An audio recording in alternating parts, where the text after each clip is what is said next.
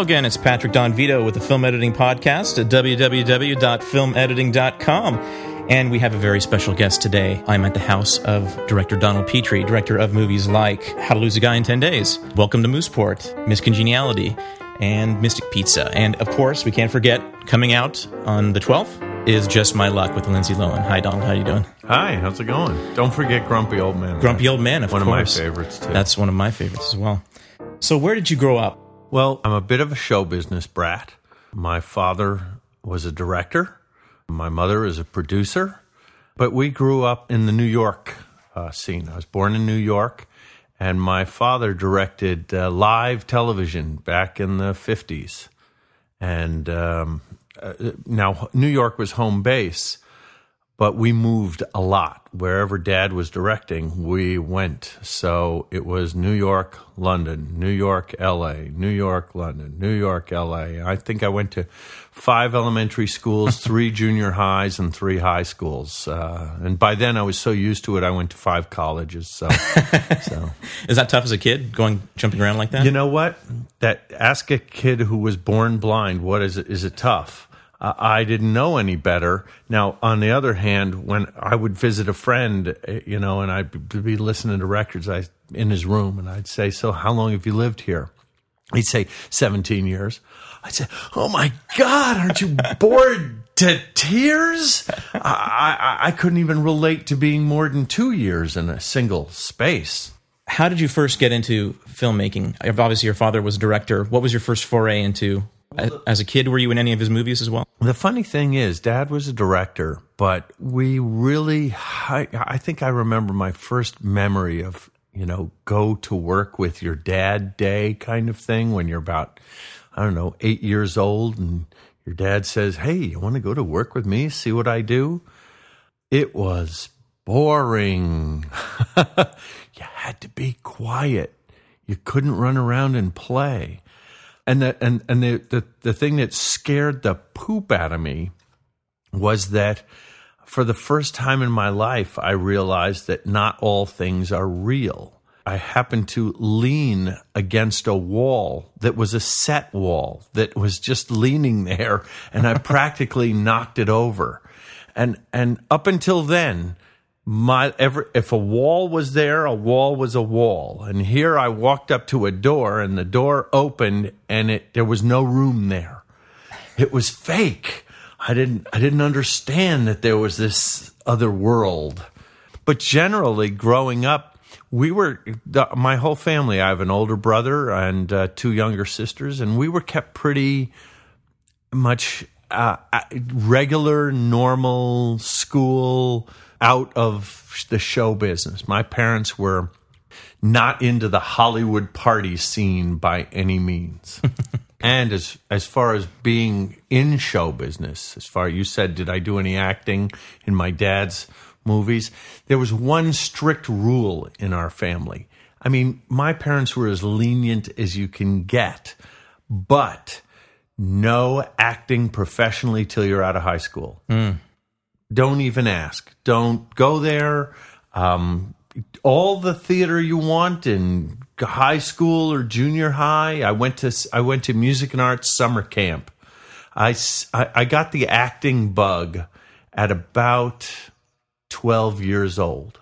I found, when you move as much as I did, you have to make friends fast. So I kind of became the funny guy. It kept me out of fights, but also it allowed me to meet people quickly, being the kind of class clown. And that class clown thing, one of those friends said, "Hey, they're doing a play in the high school theater." It was junior high actually, and I kind of went, "Oh, okay, I'll check that out." And I still have friends from that very first play where I had one line and a walk-on part. I still have friends today. And I realized that I could sit in math class for a year and not know the kid next to me. But you do one show and you have friends for life. So it really bit me big time. And from then on, I was an actor, year round, 24/7. I was I was always involved in that. So you graduated from high school, and then what was your first real acting experience? I graduated from high school, and in college, I'm still doing the theater thing. I went first out of high school. I got into USC, and I had this idea that I would be a film major and study that. And when I got there and I realized they weren't going to hand me Panavision and a union crew in my freshman year at USC, I went, oh, to heck with this. And I left, and I went to City College, of all things, Santa Monica City College, and just did theater. I find that a lot of young people in the college theater thing get this feeling, well, I'm not ready yet. I'm going to wait until I graduate, and then I'll become an actor. And I found that, you're never going to be ready if you have that attitude. And frankly, you never are ready. So just go for it. Because first year in college, I just said, I'm going to try to get an agent. And my first job was playing a cocaine buying Marine on a television show called Joe Forrester, which was a spinoff of like Police Story, and Lloyd Bridges played the cop Joe Forrester who busts me for buying coke. Man, that was pretty tough.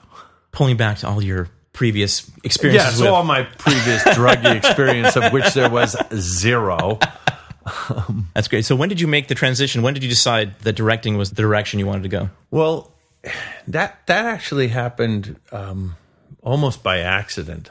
As a professional actor, the old joke with professional actors is you say, oh, you're an actor. At what restaurant?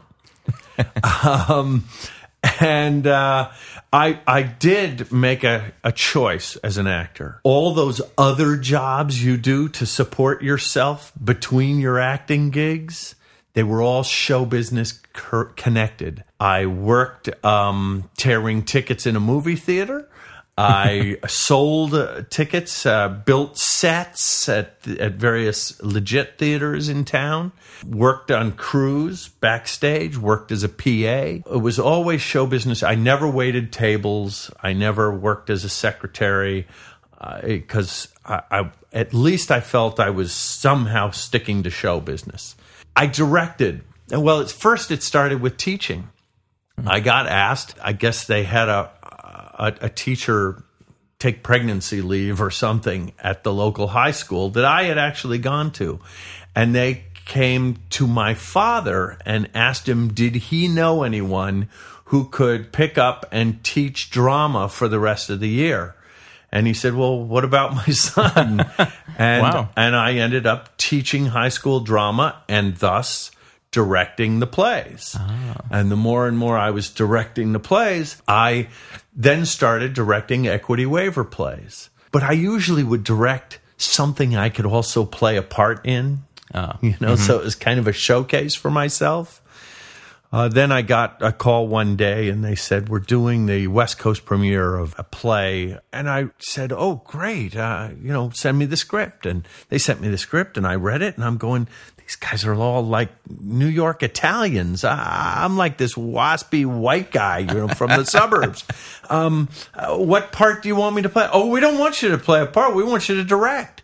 And at the same time, I was kind of disappointed. At the same time, I was, okay, I'll do that. Well, the play was supposed to run for 4 weeks and ran for 4 months. It just went great. And that, I would say, by the time I did that, I'd been out of college for 3-4 years. And my dad actually was teaching at the American Film Institute. And he said to me, Donald, why don't you check out the AFI? And the thought of going back to school at age 28 or 29 is just abhorrent. And yet, I went up there and I checked it out and I said, yeah, I should give this a shot. And not only did I commit to AFI, but I committed to the career change. I actually called my agents and said, I'm not acting anymore. I'm directing. And I think that was kind of to force myself economically. If I couldn't make money as an actor, where was I going to make money? I had to get a directing job. So I did the 2-year program at AFI. That out of AFI, your second year, you make your kind of your thesis film. Mm-hmm. Short film, must be under half an hour. And that film got a lot of attention. It got me an agent, and the agent sent it to Steven Spielberg. And Steven Spielberg watched the film and basically called the 2 guys who were producing this brand new show for him called Amazing Stories. It was an amazing show because never before had a show up front been picked up for 2 seasons of episodes and an anthology series. So you don't have a regular cast going through. It's a new show every week. But he said to them, hire them.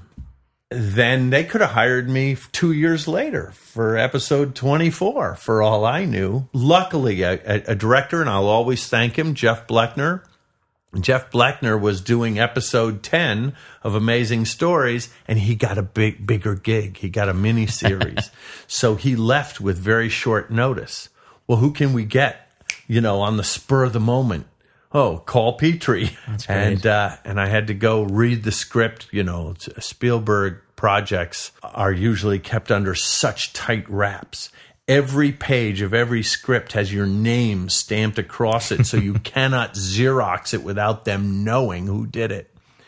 And so I had to go down there, read the script, meet the producers. Luckily, because on your first gig, you don't always get handed a brilliant script. You sometimes get handed a POS and have to make something out of it. Luckily, I got a great script called Mr. Magic, and it was to star Sid Caesar. Classic. So from the get-go, I was working with a major star, a great actor, with a great script. And for Spielberg, of all things, what a great send-off into the business. That's amazing. You were working at Universal then, right? Because he was. Well, I had gotten a job off of my AFI film. They had a program at Universal then. The famous story about Spielberg, how he used to sneak onto the lot. Yeah. He bought a Brooks Brothers suit and just went past the guard and waved every morning, and they thought he must have been somebody's son, so they let him in. That inspired Universal at the time to have a program for people out of film school, and I think I earned $400 a week, but I had no job. My job was entree to observe on any show shooting on the Universal lot. They would make the introduction, and I could wander onto the set and watch and learn. And now I could have never showed up and collected my $400 a week, but I figured if I've got that opportunity, man, I'm going to take advantage of it. Yeah. And I was there before anybody else in the morning, and I didn't leave until everybody else left. And I took that thing on like a voracious learning experience. And I think the only way to really observe for a director is you have to pretend you're directing the project. So I would go to the individual directors that I was observing, and I would say, would you let me follow you around in prep? Would you let me follow you in post? Where most observers just show up to the set and watch for a few hours. I don't know how you get anything out of that. It's not in context. I always prided myself on the fact that if that director drops dead, I'm ready. I could take over right now. And that's basically when I got the call from Spielberg. I was ready. That's great. How long was it from that point? You directed a bunch of TV. I mean, The Equalizer, I think, was one of your Well, let's credits? see. I get asked by students often, from the time you graduated film school, how long till your first job? When I graduated AFI, I actually looked up all the students who'd graduated before me and looked up their first job, and generally there was a 5-year gap between graduation and first job, and I went, oh my God, what am I going to do for 5 years? Mine, I took 3. So I was quite proud of that. It was it was a 3-year gap from graduation to actually getting that first job on Amazing Stories.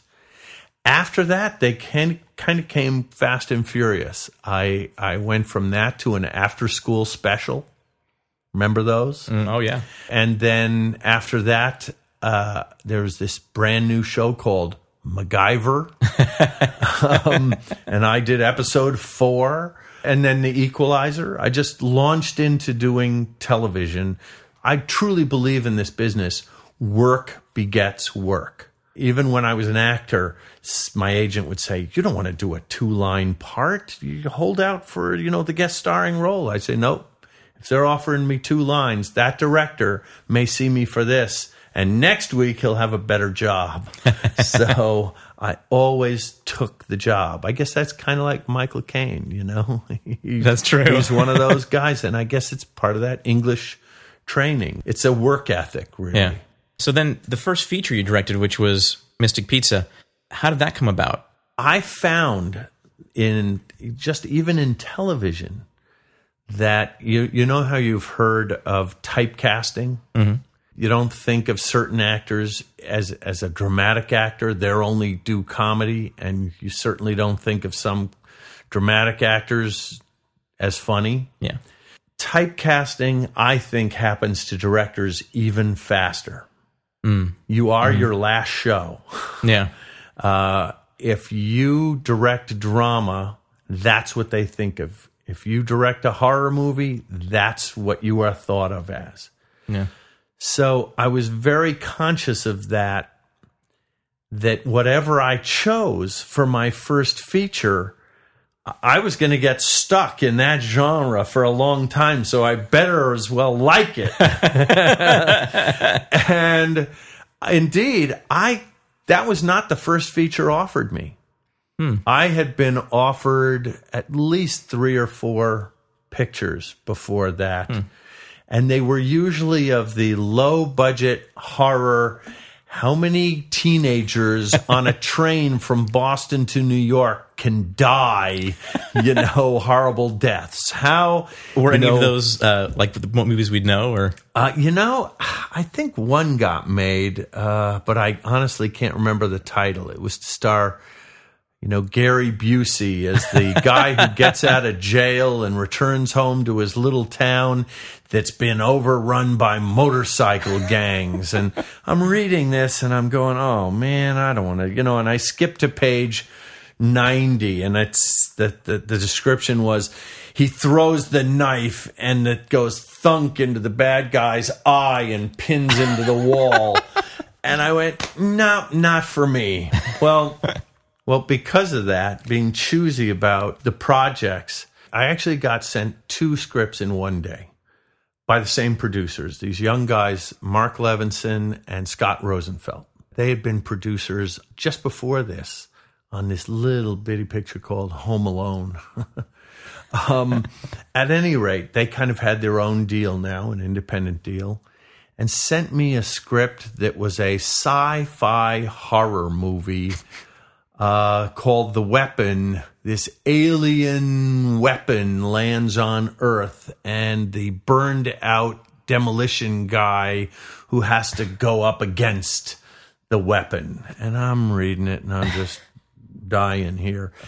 But they had also said, and they were very upfront with me, we've also got this other little picture we're going to throw in there, but we really want you for The Weapon. Well, this other little script was this thing called Mystic Pizza, about, 3 best friends growing up in Mystic, Connecticut, and coming-of-age story, girls' coming-of-age story. And I loved it. I just went, if I have to direct something that can guide my career the way I want it to go, this is the kind of project. It made you laugh. It made you cry. It had comedy. It had drama. It had angst. It just was very full for me. So I went into them and they said, so, hey, how'd you like The Weapon? I went, yeah, well, it's okay. Well, how about Mystic Pizza? And they went, oh, that ship has sailed. I went, what? They said, well, Sam Goldwyn has lined up 3 women directors, and he's meeting them all tomorrow. I said, just get me the meeting, guys. Please, just get me the meeting. And I forever, when I tell this story, I ask forgiveness of women directors because I was brutal. I mean, I went in there, and Sam Goldwyn, who I still think of as a mentor, as almost a father figure, Sam Goldwyn Jr. I mean, anything that's not of the mainstream, that's quality, that gets made these days, it's Sam Goldwyn. Squid and the Whale being the latest one. He's just, has such great taste. First of all, I did say what was truth, that I grew up with two younger sisters who were so like this, and I described how I really knew. But I also then said, and do you really think a woman can be objective about this? Whereas I, being a guy, I can, and I kind of put into every fear he had, you know what I mean? And, but at any rate, I got the job and we developed it. I also think that Sam had a leap of faith in me, but he also had a great leap of faith in the movie itself, because we had a lot of stars who wanted to do those parts. We got calls from name actresses saying, I love this movie. But most of them were kind of name actors from television. And I don't want to name them, obviously. Yeah. But I felt that would bring baggage to it. If the star of this sitcom was all of a sudden playing Daisy in Small Town Mystic. So I went to Sam and I said, can I cast all unknowns? Now, you try to do that in any independent today and forget about it. Yeah. It's just not going to happen.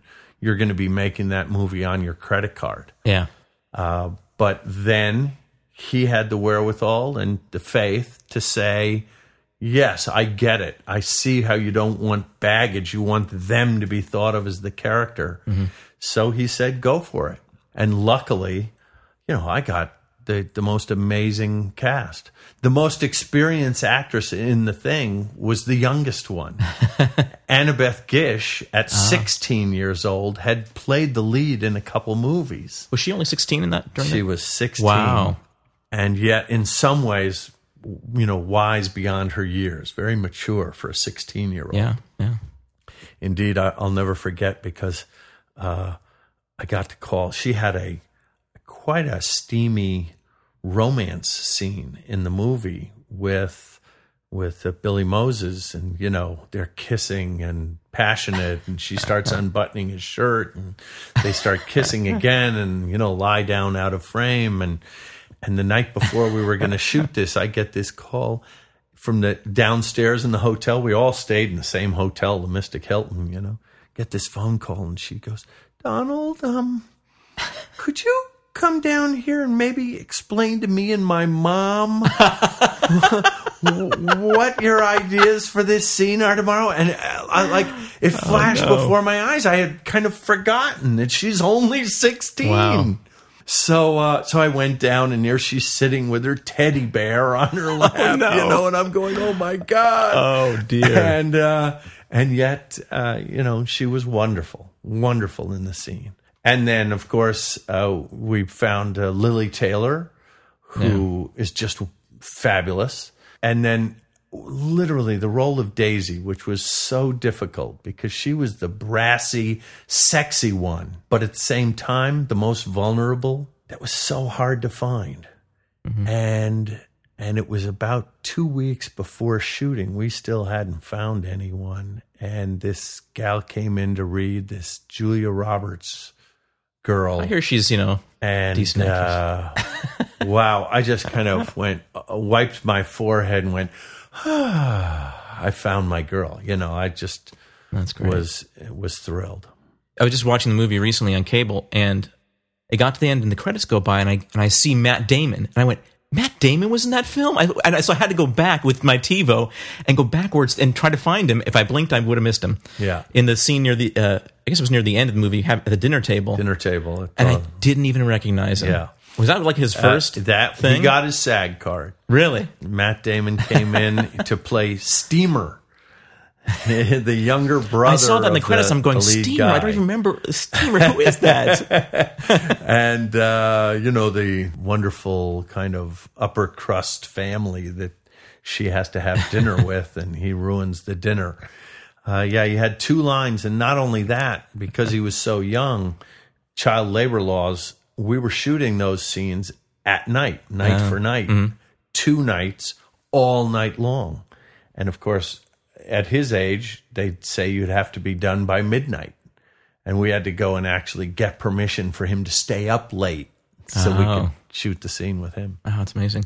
And Vincent D'Onofrio, when you cast him, had Full Metal Jacket come out yet?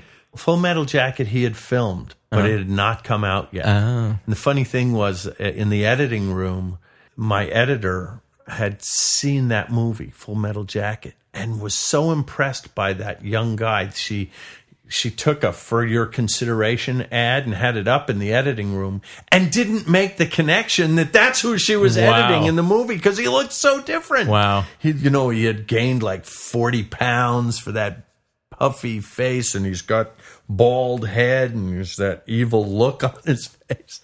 Wow. I mean, she didn't even make the connection. But he seems to be like amazing. Amazingly hidden almost in a lot of his roles. He kind of hides.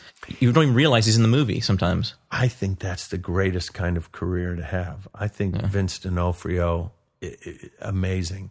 He's very method. He's kind of like Pacino and Hoffman, and those kind of actors who have to so get in the skin of the character that we had a couple days lined up at the beginning of that shoot for rehearsal, and everyone arrived in town. And after one rehearsal, I realized, this was not the thing to do with Vince. So I went to him and I said, I'm not going to have you rehearse. And I saw this relief in his eyes. Wow. And I said, but I am going to get you all your wardrobe, and I want you to wear it 24/7. And I'm sending you on a fishing boat to go lobster fishing for a couple of days. Wow. So you can, and he's like, yes, this is great. That method actor thing. And it was wonderful. That's great. Now, one of my favorite films that you've done is Grumpy Old Man. Just makes me laugh every time I see it, still to this day. Mathau and Lemon, I mean, just working with them, was that just an amazing time? Well, to get the opportunity, the honor, the privilege of working with those guys was beyond my wildest dreams. Now, that script was like written for them. Even so, it took over a year to even get, between availabilities and the studio and being unsure about whether that would work. I mean, the studio was actually wondering, do we really want Lemon and Mathau? Wow.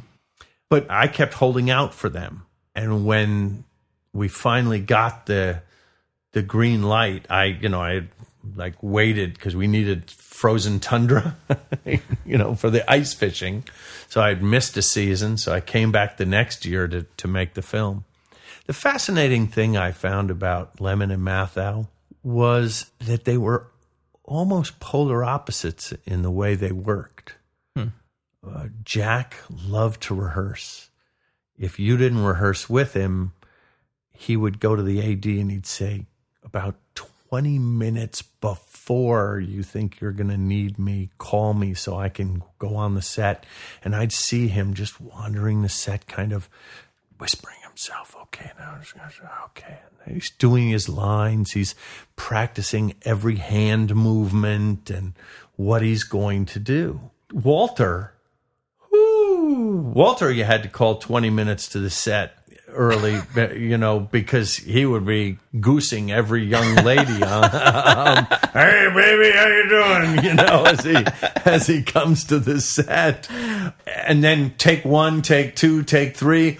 Whoo! You're just wildly different. The wonderful thing about them together is that Walter forced Jack out of his pre-rehearsed notion of the scene. He wasn't able. It kind of yanked him alive. Whereas Jack grounded Walter. Walter was so all over the place, but with Jack, he got centered. So the two of them actually together. And there's about a 4-minute outtake sequence at the end of that movie. You know why that works, that outtake sequence? Why is that? They never break character. Oh. If they forgot their lines, they'd speak in pig Latin at each other. Well, frammer jammer, gummy, gummy. And they just keep going on in the scene, but they wouldn't break character. Where usually you see an outtake and the person just laughs or cracks up or something. They wouldn't do that. That's great. And knowing those guys, we were constantly setting up. I learned never to say cut. I just would not say cut because who knew what wacky genius thing I would get at the end of a scene. And indeed, the outtakes at the end of that movie, I think there were about 45 minutes worth of outtakes, most of which were X-rated, mind you. Do you have a reel of that somewhere? Somewhere, I do, actually. I'd love to see that. But then, we got it down to just the little 3.5, 4 minute one. That's amazing. And, Burgess Meredith in those outtakes, just going on and on about, the different ways to say sex. Oh, yes.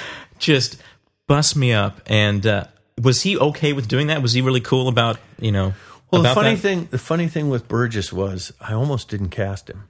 I had met him. I'd gone to his house at around, Christmas time. We were due to start shooting in February or something like that. And I went to his house to meet him. And he said, "Hey, come on in here. Look at this up on the wall. That's a poster from High Tour. Did that on Broadway, 1925. And then he came up to me and he said, "Here, got something for you." And he handed me a Christmas card. I opened it. It said Burgess Meredith. But he handed me a Christmas card. And then 2 minutes later, he says, "Meet the wife, and then I gave that Christmas card, didn't I?" "Oh, yeah. Well, he asked after about the 5th time, him asking me, "I gave you that Christmas card, didn't I?" I went, "Oh, my God, what am I, this is, how am I going to work this?" You have to realize that the original role was a guy who was like 90. First of all, you had to be Jack Lemmon's dad. I mean, Jack was 75 or so, or 70. So to be Jack Lemmon's dad in the movie, you had to be ancient. Yeah. Not many actors fit that bill that could still move. One quick story was we met George Burns. Wow. To do the part. And he came over. We met him at his club where he's playing gin, and he comes over to where we're with his agent and his manager. And he comes over, he tells a few jokes, says, "Well, I hope you like me, and maybe I'll do your movie," and goes back to his gin game. And we sit and have lunch with the agents. The agent looks at us and he goes, "I read your script.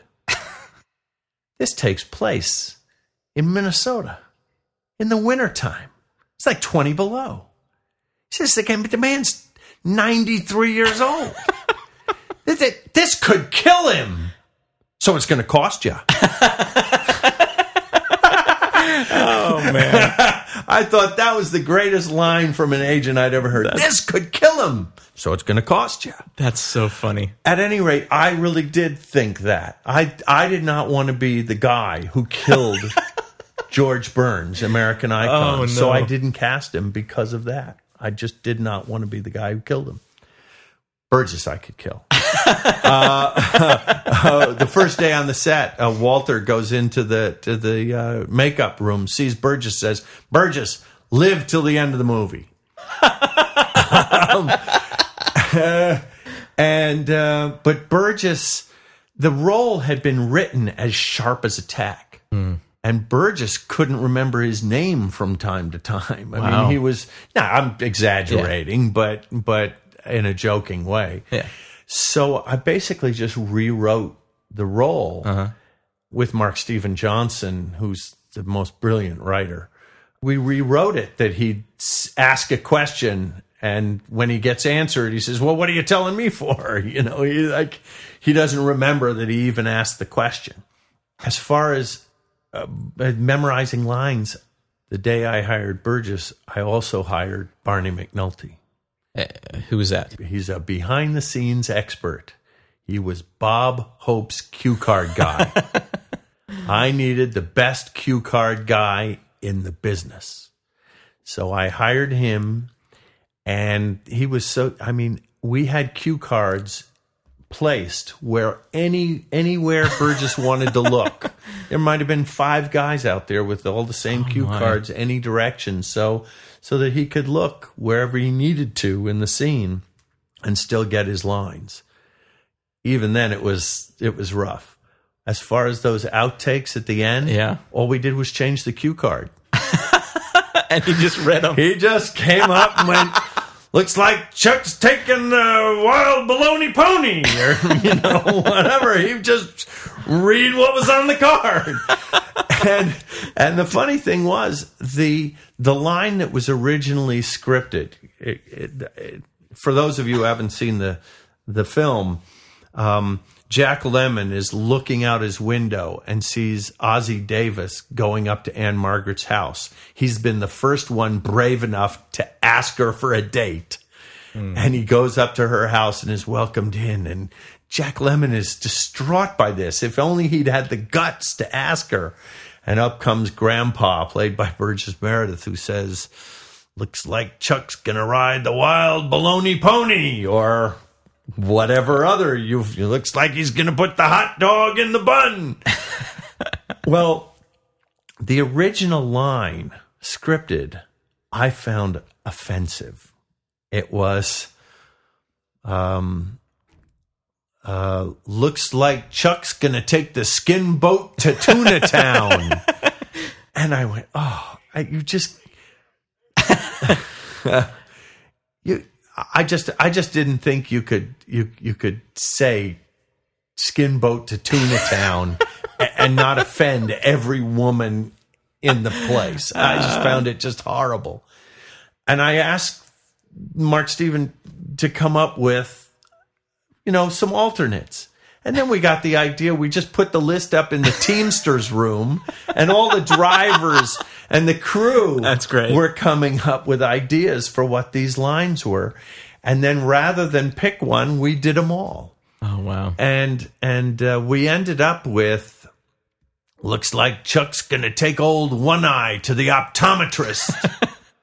And the reason I went with that one is because most of them, looks like Chuck's going to bury his boner.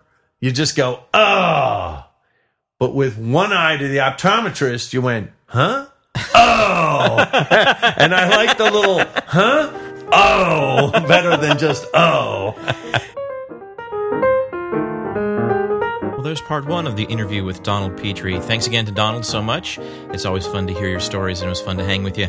Next week, I'll be posting part 2 of the interview, and part 2 we talk about editing. We also talk about Just My Luck, How to Lose a Guy in 10 Days, and also Miss Congeniality.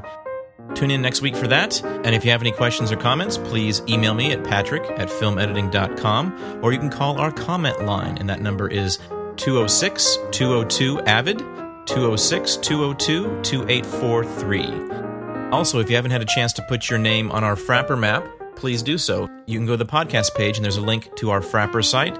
Go to that, and it's great to see where everyone is listening from. Also, you can vote for us at Podcast Alley. There's a link on the main podcast page as well. After this, I'm not sure who I'll be interviewing next, but keep an eye on the blog page, and when I get a chance to interview someone, I'll announce it on the blog page, usually a week or 2 in advance, and you'll be able to ask questions to that person. So keep an eye out for that. Thanks so much for listening, and we'll talk soon.